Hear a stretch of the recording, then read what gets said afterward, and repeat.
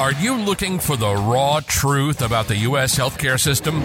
Medical practice manager, owner, entrepreneur, and author James Egidio, with 23 plus years in the medical field, educates and informs his listeners about the changes, trends, and truth about the United States healthcare system.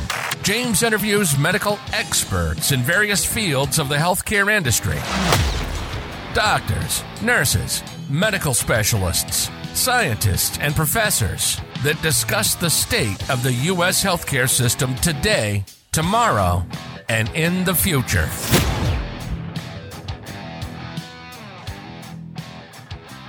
Hi, I'm James Egidio, your host of the Medical Truth Podcast, the podcast that tells the truth, the whole truth, and nothing but the truth about the American healthcare system.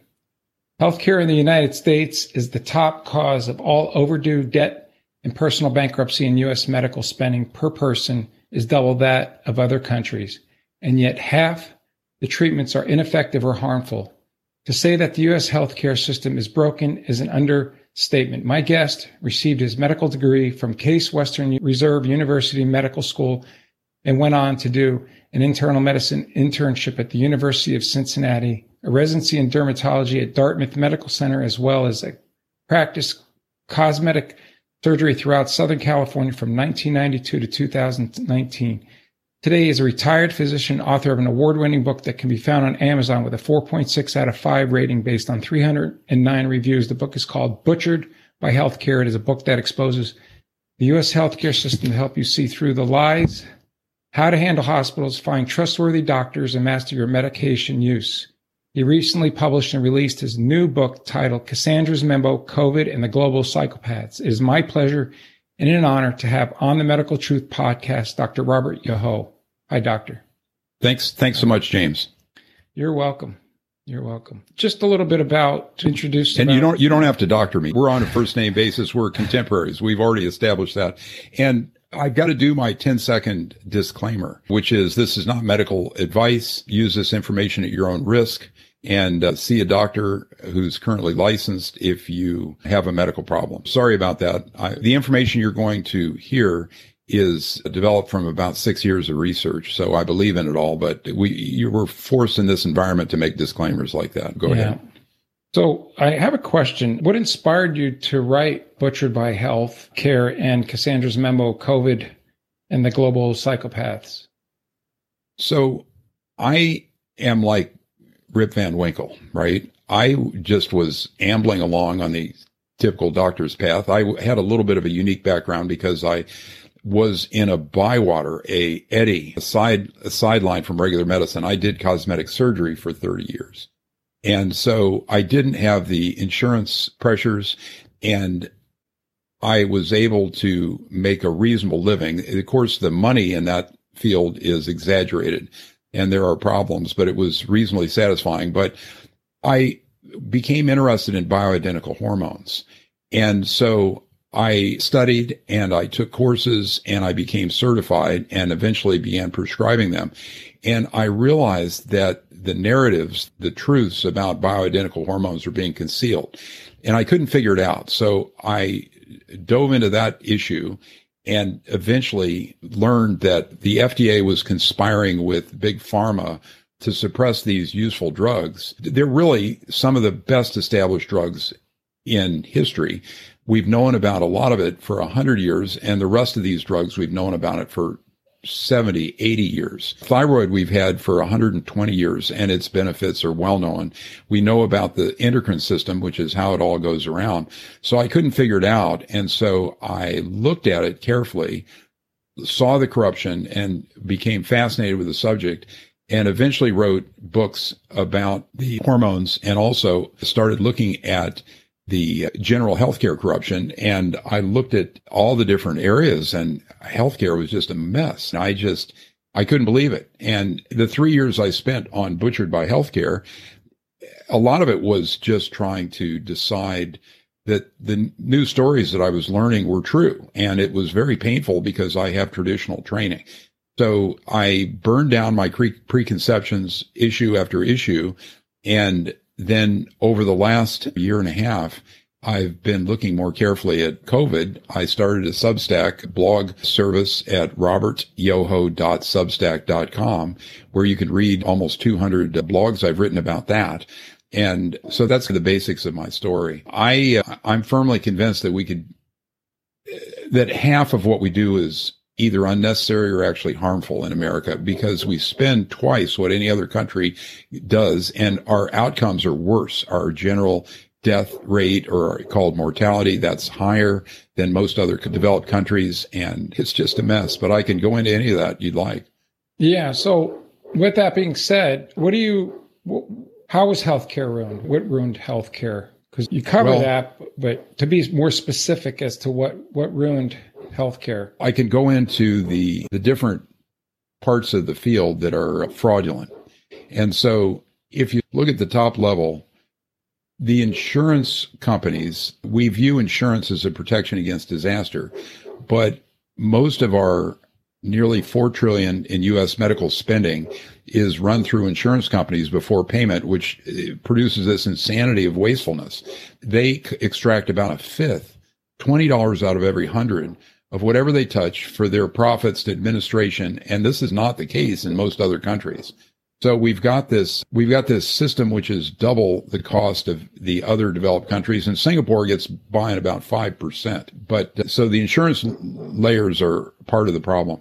The hospitals there are idealistic people there, but the corporations are just ruthless pirates, and they're at least a third, perhaps 40% of U.S. healthcare spending. And they spend 10 to 15% of their receipts just on coding and collections and other methods to whip money out of the insurance companies. And we all know about big pharma. I thought originally that they had some merit, but when you scratch beneath the surface, they're purposefully falsifying the studies that the FDA requires to patent the medications. And the FDA turns a blind eye to it because they are funded about 50% by pharmaceutical companies during the patent application process with these fees called user fees. And I can go on about the specific medical fields, but just a quick note about the journals and the academics of medicine. I have become completely contemptuous of these information sources. They've been wrecked by corporations. The journals have been bought off. Their editors have been bought off. They print fraudulent studies. There was a British Medical Journal editorial, it was either last year or the before, that said the title of it was "Time to Assume that the Medical Literature is Fraudulent Until Proven Otherwise." And most of it is absolutely a pack of lies, and it's spreading false information. Then we've got the medical specialties, and I can go into what I found about them if you'd like. Sure. So what you're saying is it's the health insurance companies and the pharmaceutical company, and that makes a lot of sense. It's interesting you say that because I see a lot of times where, when I was involved with the medical practice that I had for 24 years, that for instance, I'll give you an example. Viagra, for instance, when it first came out, it was rolled out in 1998. It was, $8, $9 a pill, maybe $7 a pill. And then in 2020, when I got out of the practice, it was up to $80 a pill. But then you could also, at that time when it came out at $7, $8 a pill, in another country like Canada or somewhere else, India, it was 40 cents a pill, 50 cents a pill. Right? Yeah, I have a friend who's purchased Viagra from India, and my friend says that it works. My friend. Okay, there you caught it. Anyway, so yeah, it's a mess. And those are called patent drugs, and the generics are cheaper, but they're often adulterated. They're often ruined by the manufacturing process. But in the case of Viagra, my friend says that all the stuff he's purchased from India works. Yeah. It's interesting too, because I was told that when that happened with, especially Viagra to be exact, is that when it was being manufactured in India and people were purchasing it from the United States, that Pfizer went ahead and just opened up their own factories and provided both their branded product and their generic product? Yeah, I don't know about that specifically. If Pfizer did it, it certainly wasn't done as a charitable move. Ordering drugs from other countries, it seems to be a loophole, and you can do it. It's buyer beware, of course, but generally the generics are about the same. Now, you can also get the proprietary drugs, the patented drugs, if you have a way to order those from other countries, and they're frequently quite inexpensive. America, we're just being raped and pillaged by these pharmaceutical companies because the drugs have been made so expensive that only 5 or 10% of the total formulary is now proprietary. And the manufacturing is much better with the proprietary drugs, is much more consistent. Now, these guys they're nothing to be praised, but they can do very consistent manufacturing. And if the drug is good, many times you're better off with the proprietary drug. For example, some of the 24-hour beta blockers only work for 8 to 12 hours, the purported 24-hour generics. And if you are having trouble with your medication, you're best off to try the proprietary medication and see if it works, if you really need it. Now, well over half of what we prescribe is unnecessary or actually harmful. The statins, the entire psychiatric formulary, basically, it's a real mess. Yeah, we could go on for several episodes on just the pharmaceutical industry. But getting back to your point that the reason why healthcare in the United States has been pretty much corrupted is through the insurance companies and the pharmaceutical companies. I think we can both agree on that one.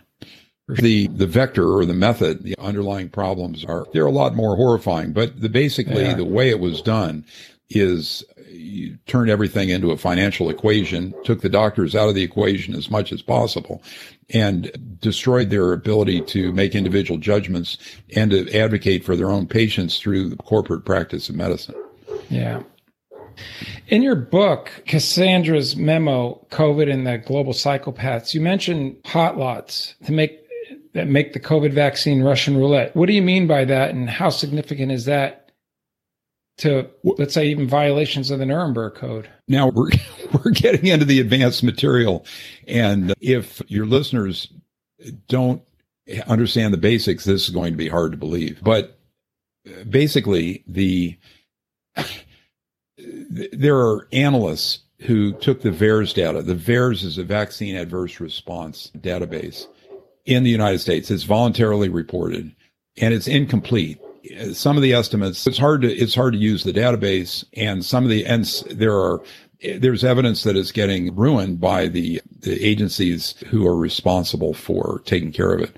But what it does is each vaccine has a serial number, right? And there are thousands of serial numbers for the COVID vaccine. Each serial number has at least thousands of individual vials with the same contents. Right. Now, the VAERS databank that can be searched for what happened with an individual serial number. And we've got doctors such as Craig Particooper, and I think he's in Belgium, who's somehow put this data together, and they examined the serial numbers and the adverse events reported by doctors and others. This includes deaths. And their data in the VAERS is primarily United States. But hot lots is a research phrase that the vax makers wish you would never have heard of. And if you can imagine baby spinach recalled for salmonella contamination, that's the sort of thing a hot lot is. That's what the term means. But Particooper developed very credible data that the pharma companies were using the VAERS system to analyze how sick or fatal they could make their vaccines. And it's going to be hard to believe just from a narrative like this. You need to look at the graphs either in my Substack or in my book, Cassandra's Memo, which was immediately censored off Amazon, but which you can obtain through a free distribution service that you can learn about through my Substack. But anyway, so when you look at these graphs, and we have these figures that show the disease and destruction created by each lot. Now, inside of each lot, the pharmaceutical companies, it's a consistent product. And there are thousands of these data points, and they're plotted on a line over about a year's time. And they show that that's about just a few percent of these lots were responsible for most of the fatalities. And there may be 25 million fatalities worldwide due to the COVID vaccine, just to give you an idea. And I don't know how many there are in the United States, but the estimates they're very high.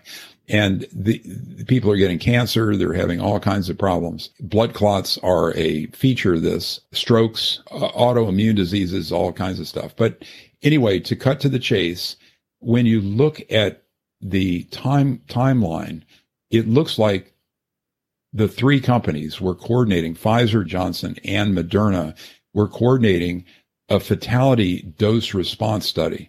In other words, they had a limited vertical distribution of these severe reactions, and they only lasted a short period of time, and you can graph the responses. Now, this sounds complicated, but it's easy to understand. I re-edited this chapter over and over to make it easy. So you really have to look at the graphs to understand that these companies seem to have deployed batches of varying toxicity and lethality during the last half of the time period. It absolutely, in my mind, it absolutely convicts them of genocide because they were studying and they could obtain the data through VAERS. They threw the hot lots out there and then they studied it by downloading data from VAERS, which is available to both the rest of us who are trying to put the information together and to the psychopaths running this study. So we know how bad Big Pharma is. Oh, yeah. Wikipedia has their own page of shame about them.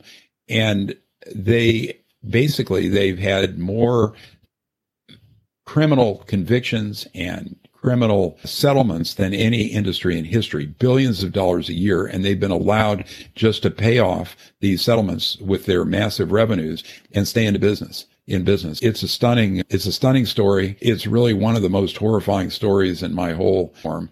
And so I'm not sure that your audience is ready for it unless they understand a lot of other stuff. It's interesting you say that because if you think back when they rolled out this vaccine, it was supposed to be emergency use authorization, right? Yeah. And it freed the pharmaceutical companies of liability. That makes a lot of sense because now it's, okay, we're free from liability. It's emergency use authorization. We'll create this panic storm to get people to vaccinate. And I even wrote this in some of my notes where they were offering free weed and donuts and strip clubs and lottery tickets for the vaccine. This is one of the first vaccines that I can remember, having been in the medical field for pretty much all my life, that they're offering donuts and strip clubs and lottery tickets for a vaccine. And when did that ever occur? Never.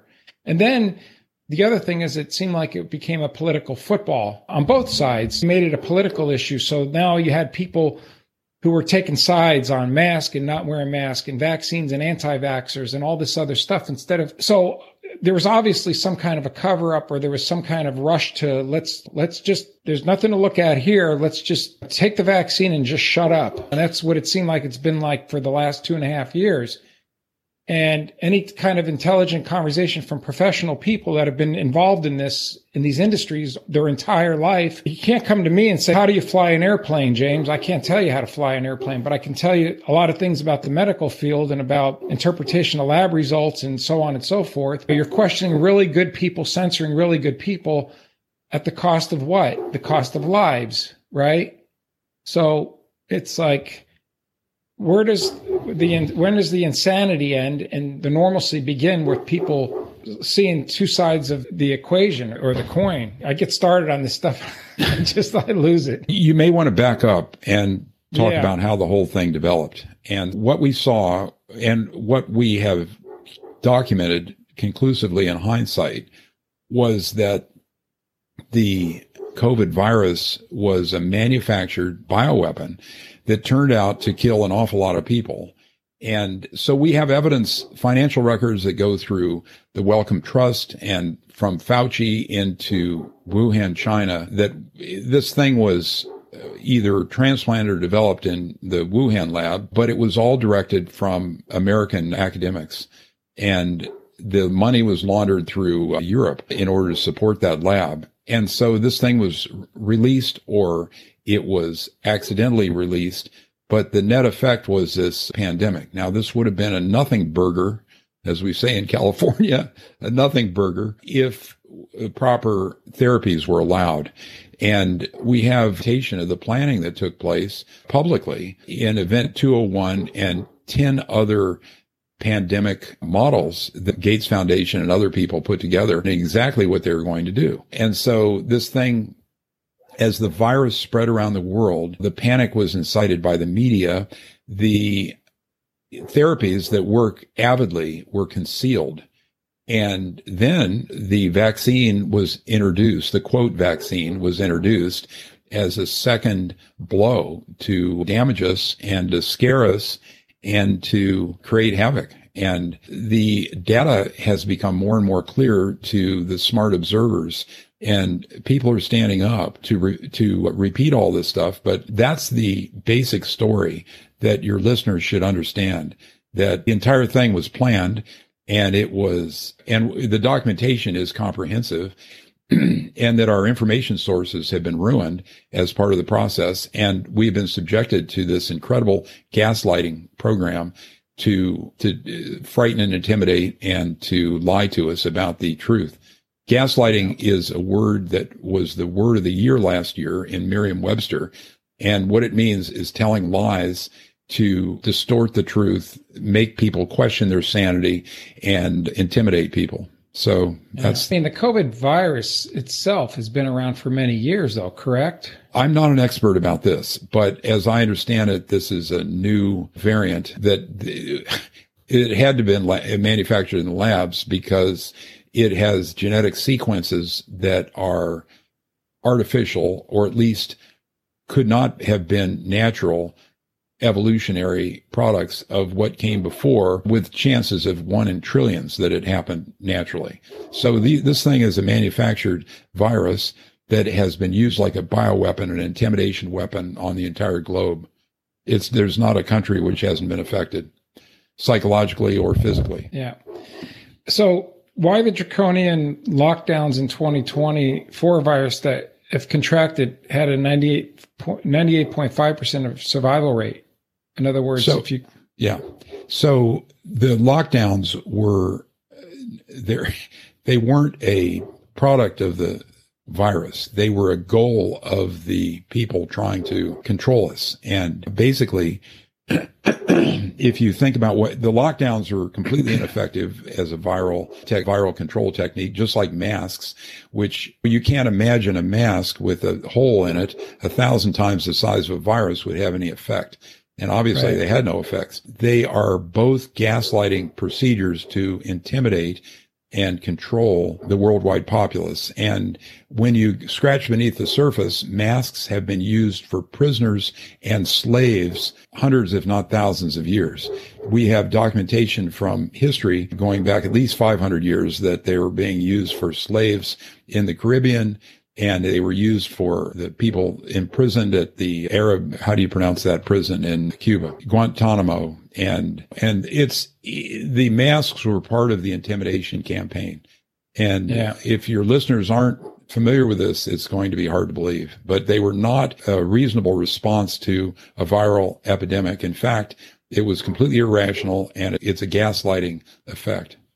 Yeah. Also, the health effects of wearing a mask, too, are not too good either. I've never been convinced of that, but it certainly is intimidating and aggravating, and it makes people less likely to. It is a virtue signaling or a compliance signaling device.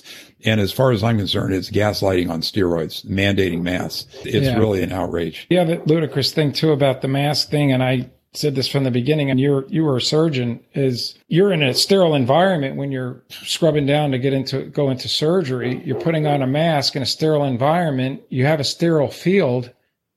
So if I'm walking around all day with a mask on outside in public and I'm touching it, and there's no more sterile field. There's no more. Where's the benefit of wearing a mask? The thing about the mask doing something for surgeons, that's another myth that has never been clearly established. The theory is that you decrease your infection rate because you don't put droplets from your face onto the sterile field. But the studies that have evaluated that have never they've never strongly established that your infection rate is influenced by mask wearing. So the mask thing is pretty much nonsense from head to toe. It certainly keeps blood off your face, which is helpful. It may prevent the surgeon from being exposed to the patient, but the reverse has not been clearly established. Yeah. And then the other thing that was interesting during the pandemic was the natural immune system really got mentioned during the pandemic. Why is that? The pandemic was designed to intimidate, make us fearful, make us turn towards authority for our sense of support. And part of it was this ridiculous idea that we had to come up with a vaccine to treat a relatively mild viral illness. Now, obviously, viral illnesses untreated can kill a lot of people. And in fact, COVID did kill a lot of people because the treatments were suppressed. And in some cases, in African countries, the treatments were actually burned. We have a lot of evidence that the treatments work. For example, in India, there are 2 provinces, each almost the size of the United States, about 250 million people. And in one of the provinces, the treatments were given, ivermectin, hydroxychloroquine, vitamin D, zinc. They were given in a little packet to everyone. And in the other province, they weren't. And we found out that the treatments work that way. Now, there are many other studies now that demonstrate the efficaciousness of these things, particularly vitamin D and ivermectin. Ivermectin is the drug that the disease works most avidly for. Yeah. But there are plenty of other studies. Africa missed the whole pandemic because only 5% of Africa ever got vaccinated. So the vaccine turns out to be a second dose or a third or fourth dose of the spike protein. And the problem is that every exposure makes the chance of you having a severe sickness or a mortal reaction to death much more likely. So after 3 vaccines, these people in America who felt it was a political issue, their chances of dying have shot up, and their chance of dying in the future from the spike protein factory that they've turned their bodies into it's unknown, but it's certainly higher than the people without the vaccine. So what you're saying then is that the vaccine itself produces these spike proteins is what it's doing. It's replicating these spike proteins. It's not a vaccine. It's a nightmarish bioweapon that has a kill rate, which is demonstrated in the hot lot study by Carter Cooper. Yeah. It's crazy. It's like we're inside a science fiction novel. Yeah. Dystopian. Unfortunately. Not a happy one. Yeah. It's not a happy one. What do you think the future of this is? Where do you think I know you don't have a crystal ball, but I try to avoid predicting the future. And as far as I'm concerned, we have no choice but to fight, because if we let the thing go on the way it's going, I think the ultimate goal, which has been expressed by these caricatures at the World Economic Forum, is totalitarian control of the whole globe. It's so hard to believe, but we've got to fight, James. When you say fight, just resist getting these vaccines, because we were confronted with, and I say we, the people that were out there in the world of airline pilots, nurses, were forced to get vaccines. And no, you're not forced. No, I know. You can quit. Yeah, exactly. You could quit. Anybody subjecting their health to this stuff, risks are much higher than are commonly appreciated. The hot lot study, just that one time interval, the risk seemed to be about 1 in 200, 0.5% of getting one of these hot lots, which has a significant chance of killing you or maiming you or destroying your health. So anybody that gets a vaccine has not examined the data. They don't understand what's going on. And it's out there. It's on Substack, for example. Substack is a platform that hasn't been censored yet. Some of the books that are available are detailing this, that Amazon still permits publication on. And Amazon's burning books. There's too much truth in it. They will not publish. Yeah. I think I mentioned this earlier. Where's the direct correlation? There's got to be a direct correlation with violation of the Nuremberg Code with all this stuff, isn't there? Or it just doesn't hold any weight anymore. Yeah. The Nuremberg Code, as I understand it, is written into most countries' constitutions and also into our state constitutions. And the theories about what we should be doing legally are beyond me. The Children's Health Defense, CHD website lists around 50 lawsuits that they have going, and they are pursuing various legal theories. But apparently the Nuremberg Code is not something that can be easily enforced, particularly when the judges are also largely co-opted in America and elsewhere.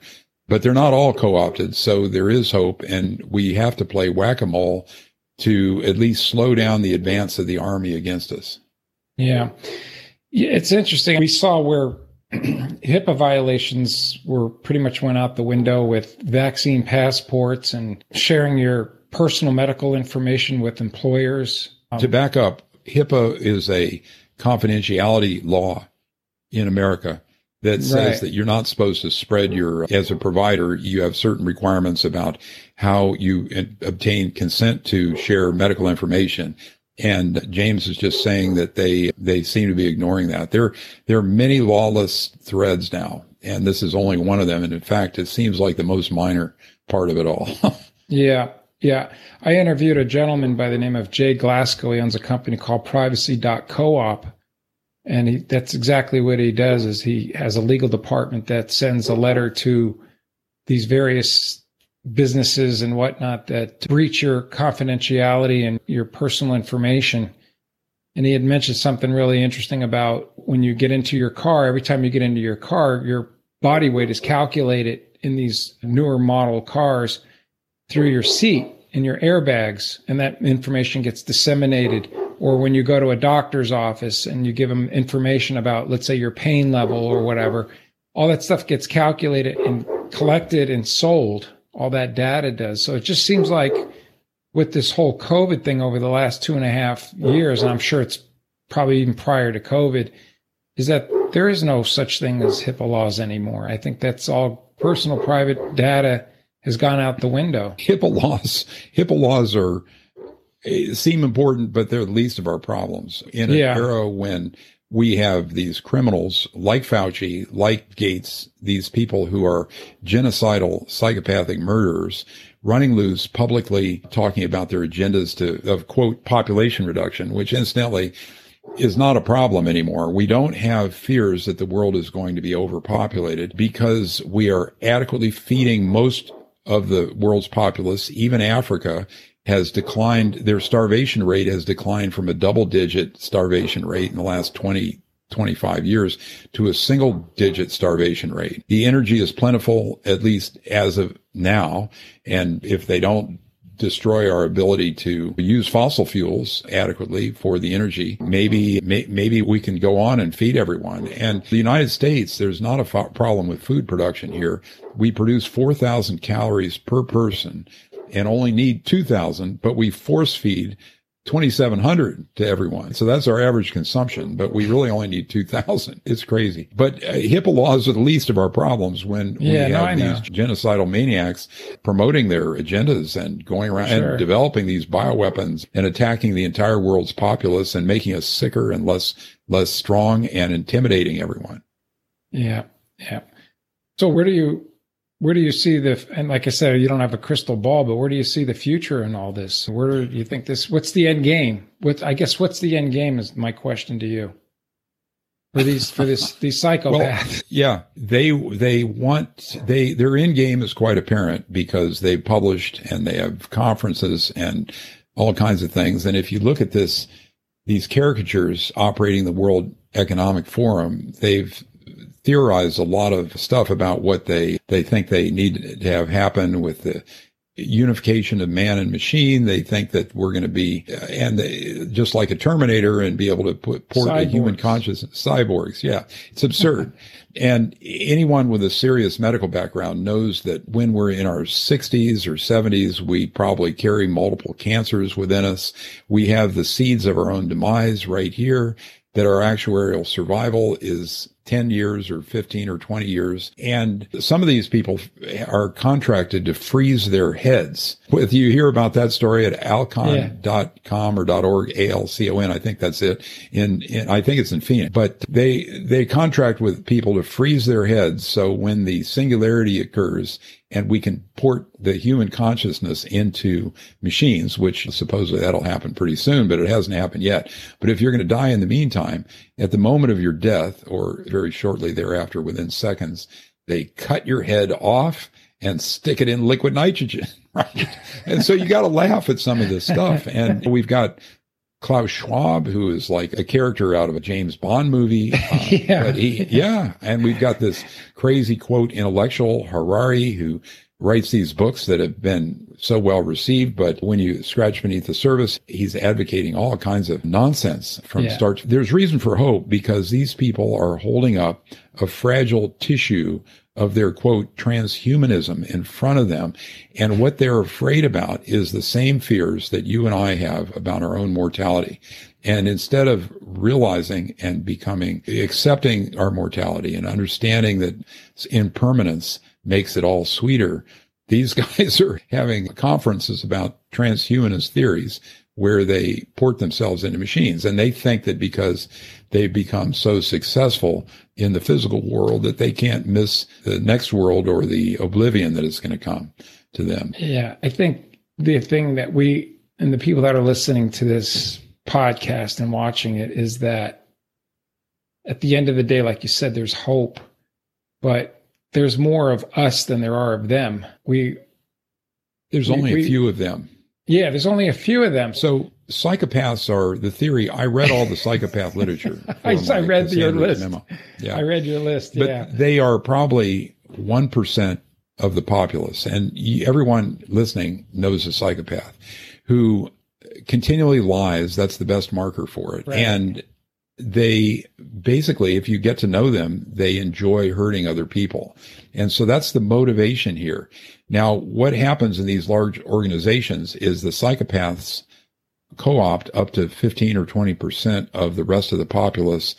And these people are damaged by their proximity to the psychopaths and often are involved in the conspiracies. And conspiracies are a hallmark of psychopathic behavior. Now, incidentally, when you hear the conspiracy theory term, that was invented during the period right after the RFK assassination and by the CIA, and it came into currency. And if you're your conspiracy, you dismiss whatever comes after that phrase. But if you understand what's going on, you'll understand that psychopaths operate with conspiracies, and that's their modus. And sorry, I got on a rant there, James.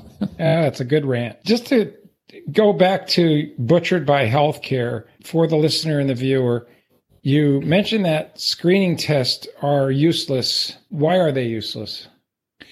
Medical screening tests, that is. Right. Screening tests, let me define that. That's a test on a healthy person to see if you have a problem.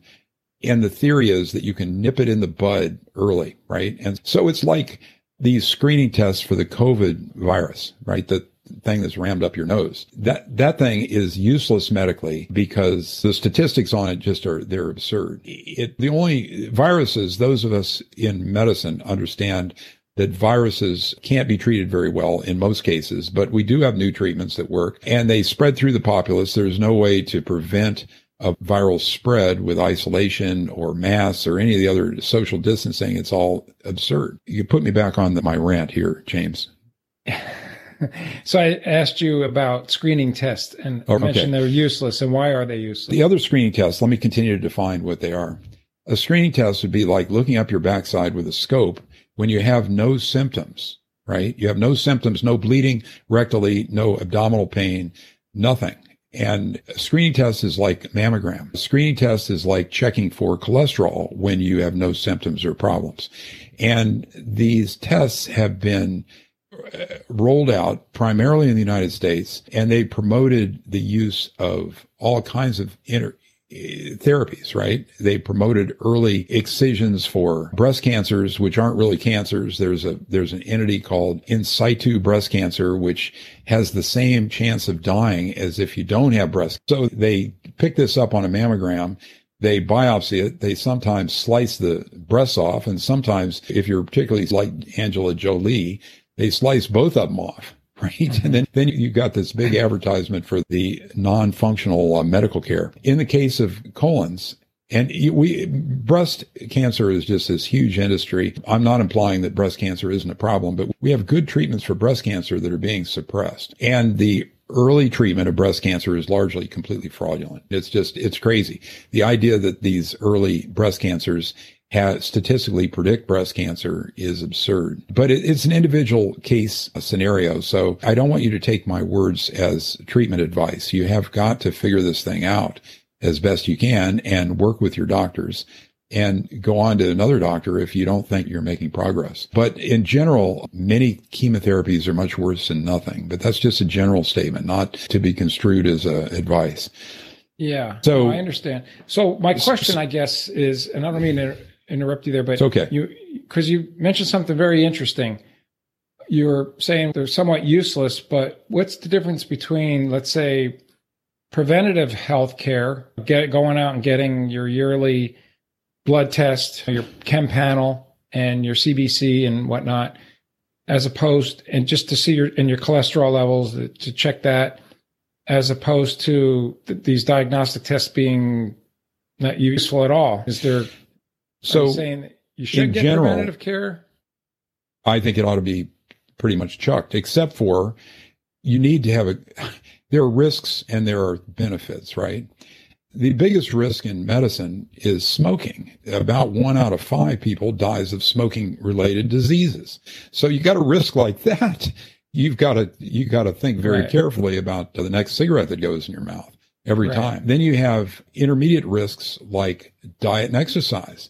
And those are pretty important. Sun exposure probably is important. It's less well documented. And I know you're in Florida, so you're probably getting plenty of sun. You should go out in your bathing suit, not just with a shirt on. And then you have lower level risks like fluoride exposure, because the United States has got almost universal fluoridation of our municipal water supplies. That stuff, the newer studies have shown that pregnant mothers who are exposed to fluoride as opposed to controls who are not have a decline in their kids' IQs of about a full standard deviation. Now that's consequential. And I've not read the studies, but I think they're pretty good. If you want a full picture of the fluoride issues, I'm about ready to publish a modified repost of Steve Kirsch's fluoride article in my Substack at robertyoho.substack.com. Another risk, which is probably more consequential than fluoride, but is not clear, is EMF exposure from cell phones and cell towers. And with the increasing deployment of these 5G towers, that's more consequential. But we don't know an awful lot about it, but we do know it raises the temperature of little kids' brains when they put the cell phone up to their head. So these things can be mitigated pretty easily. For example, Culligan water reverse osmosis turns any kind of bad water into good water, and you can buy bottled water and drink that. That's pretty easy to mitigate once you understand how bad fluoride is.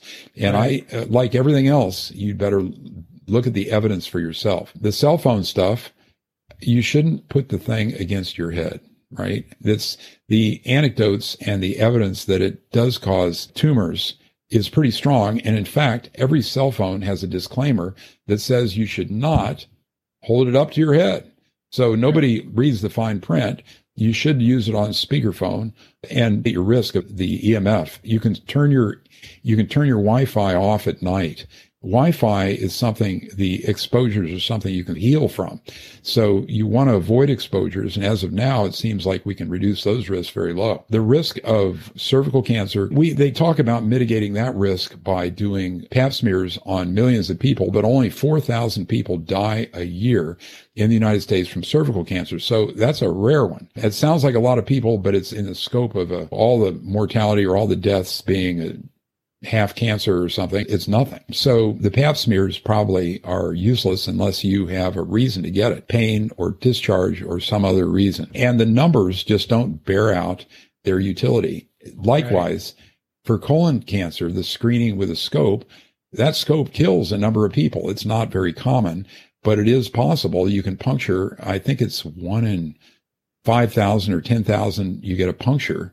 And of those, 1 in 10 dies or something like that. And those are figures that I extrapolated when I examined the issue from other types of colonic injuries, like penetrating wounds. Yeah, there's also the whole thing with the environmental toxins lowering testosterone levels in men. Now we have a whole new issue with BPHs or from plastic, and there's all and pesticides in foods, and the foods that we eat now are lowering the testosterone levels in men, right?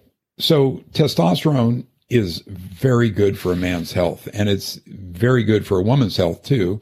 And this one can be easily mitigated as well by giving extra testosterone, either in a cream form or in a shot, which can be given once a week or twice a week for men. I don't have any hard evidence, and I haven't studied why the testosterone levels are decreasing, but this is a phenomenon of the last 30 years, roughly, that they've decreased by 1% a year or so. Sperm activity or sperm numbers are decreasing also, which is it's consonant with the rest of the population's declining fertility. We're not at replacement reproduction levels, but we have so much illegal immigration now that I don't think that's much of a problem. We're replacing our citizens with non-citizens. For the listeners and viewers of the Medical Truth Podcast, in your professional opinion, and what advice do you have when it comes to quality medical care? Okay, this is a big question. Now, you almost need healthcare providers' expertise to navigate the system if you have a serious problem. For people who are the worried young people who probably don't have a lot of problems, you're better off staying away. But our childhood vaccines have increased our rate of all kinds of things, allergic and inflammatory diseases, and autism has increased dramatically from around 1 in 10,000 when I was a little kid to about 1 in 30 now. And wow, I know, it's stunning. And that is. there are no good studies on vaccines. Okay. Now just think about that. These other drugs, we can analyze what the drug companies did with their sugar pills and the rest of it in thousands to tens of thousands of patients. But there are no double-blind, placebo-controlled trials for vaccines, just as there are none that are proper for psych drugs. The entire psychiatric formulary we can throw out the window because it hasn't been proven to help. And these arguments you can look at more closely in Butchered by Healthcare. I recommend that you have a look at that if you don't think I'm credible. And we don't have time today to get into all that. But anyway, put me back on course here. Oh, absolutely. What was the question? No, we were just talking about when it comes to quality medical care. Oh, yeah. Okay. Yeah. You do have some options you didn't have before Trump. Trump made it possible for you to get virtual visits with doctors anywhere who agreed to do it. And you can pay $500, $1,000 or maybe even more, and you can get the best doctors in the country or maybe in the world to do a consult on your case. And so if you have a serious medical problem, if you have cancer, if you have anything that looks like it's going to take your life or severely injure you, at the drop of the hat, if you don't think your doctor is doing a good job, you get these consults, and then you can have the outside consultants from the big medical centers direct your care with your personal doctor. Because all throughout the United States, the doctors have access to every medication on the U.S. formulary, everything that works. And there are times when you have to make your own decisions and obtain your medications from outside sources and get directed by a doctor in another state. And they're allowed to do this now. They're allowed to consult without a physical, which is new. The medical boards have traditionally censured or taken licenses from doctors who did this routinely. But they're allowed to do that now since the supposed dangers of in-person visits have escalated with COVID. Now, I put supposed down because I don't think that they'd be dangerous at all if we were allowed to use the therapies which have been proven so conclusively to work. But the gaslighting, the psychopathic gaslighting that we've seen about the COVID treatments, the ivermectin and the hydroxychloroquine and the zinc and the vitamin D, it's been so profound that in California, the doctors aren't allowed to talk about it. It's crazy. And now that'll get defeated in court. But it's, in the meantime, these guys can lose their license. Yeah. If they tell you to take ivermectin and buy it from India. Yeah. It seems like, at least now, and I guess the silver lining of all this too, is that you can become more, in this day and age, proactive with your health, your personal health, which is good. But I think you also have to be selective and do more research too before you move forward with anything anymore, especially, like you say, with the vaccines, for instance. Well, I think if you take any of these vaccines, you haven't looked at the data, including the childhood vaccines. Now, we're left with, since the studies have been ruined or not performed, we're left with, quote, anecdotes. Now, what an anecdote is, there's two different kinds of medical science. There's three, really. First, there's theories, which are nonsense as far as I'm concerned. You know, this, because you've got a substance in your blood called a surfactant or something else, that the thing must work because of this and that. But the empiric science is either double-blind studies or anecdotes. Now, an anecdote goes like this. If you have a country with 300 million people where 10,000 kids have fallen down to the floor and started banging their heads and never spoke again after a childhood vaccine, that's a convincing anecdote to me. Right. And then the time course of this decline in this increase in autism exactly matches the time course when these vaccines were rolled out and we destroyed the ability of the plaintiffs to take revenge on the drug companies who came up with this stuff. Since 1986, Reagan signed that thing into law. It seemed reasonable at the time, but there's no liability for a lot of this stuff. The legal shields have been created around the vaccine companies. Since then, the autism rate has steadily climbed, and that is not a causal connection that can be proven. But with the anecdotes like all the problems that have developed and the kids that have essentially been destroyed immediately after getting a childhood vaccine, and the insanity of doing all this stuff to newborns. Yeah. Even. Yeah, it's really sad because we look back now, a year and a half, 2 years later with the rollout of the vaccine for COVID, and it just seemed like it was like a political football is what it was, because you had the Operation Warp Speed, get it out, everybody gets vaccinated, but then people didn't want to take it because they took a political side at the time. And then all of a sudden we have a different political party in office, and all of a sudden it's nobody, you don't want to get the vaccine. Then another new regime comes in, and it's all of a sudden it's the silver bullet and the cure all end all to everything. And it just became a political football, instead of people just taking a couple steps back, taking a deep breath and saying, okay, let me investigate this. There's a lot of things I could think of that we take more time to think about that are so mundane and trivial, but yet we'll put a vaccine that's been untested and we're the guinea pigs.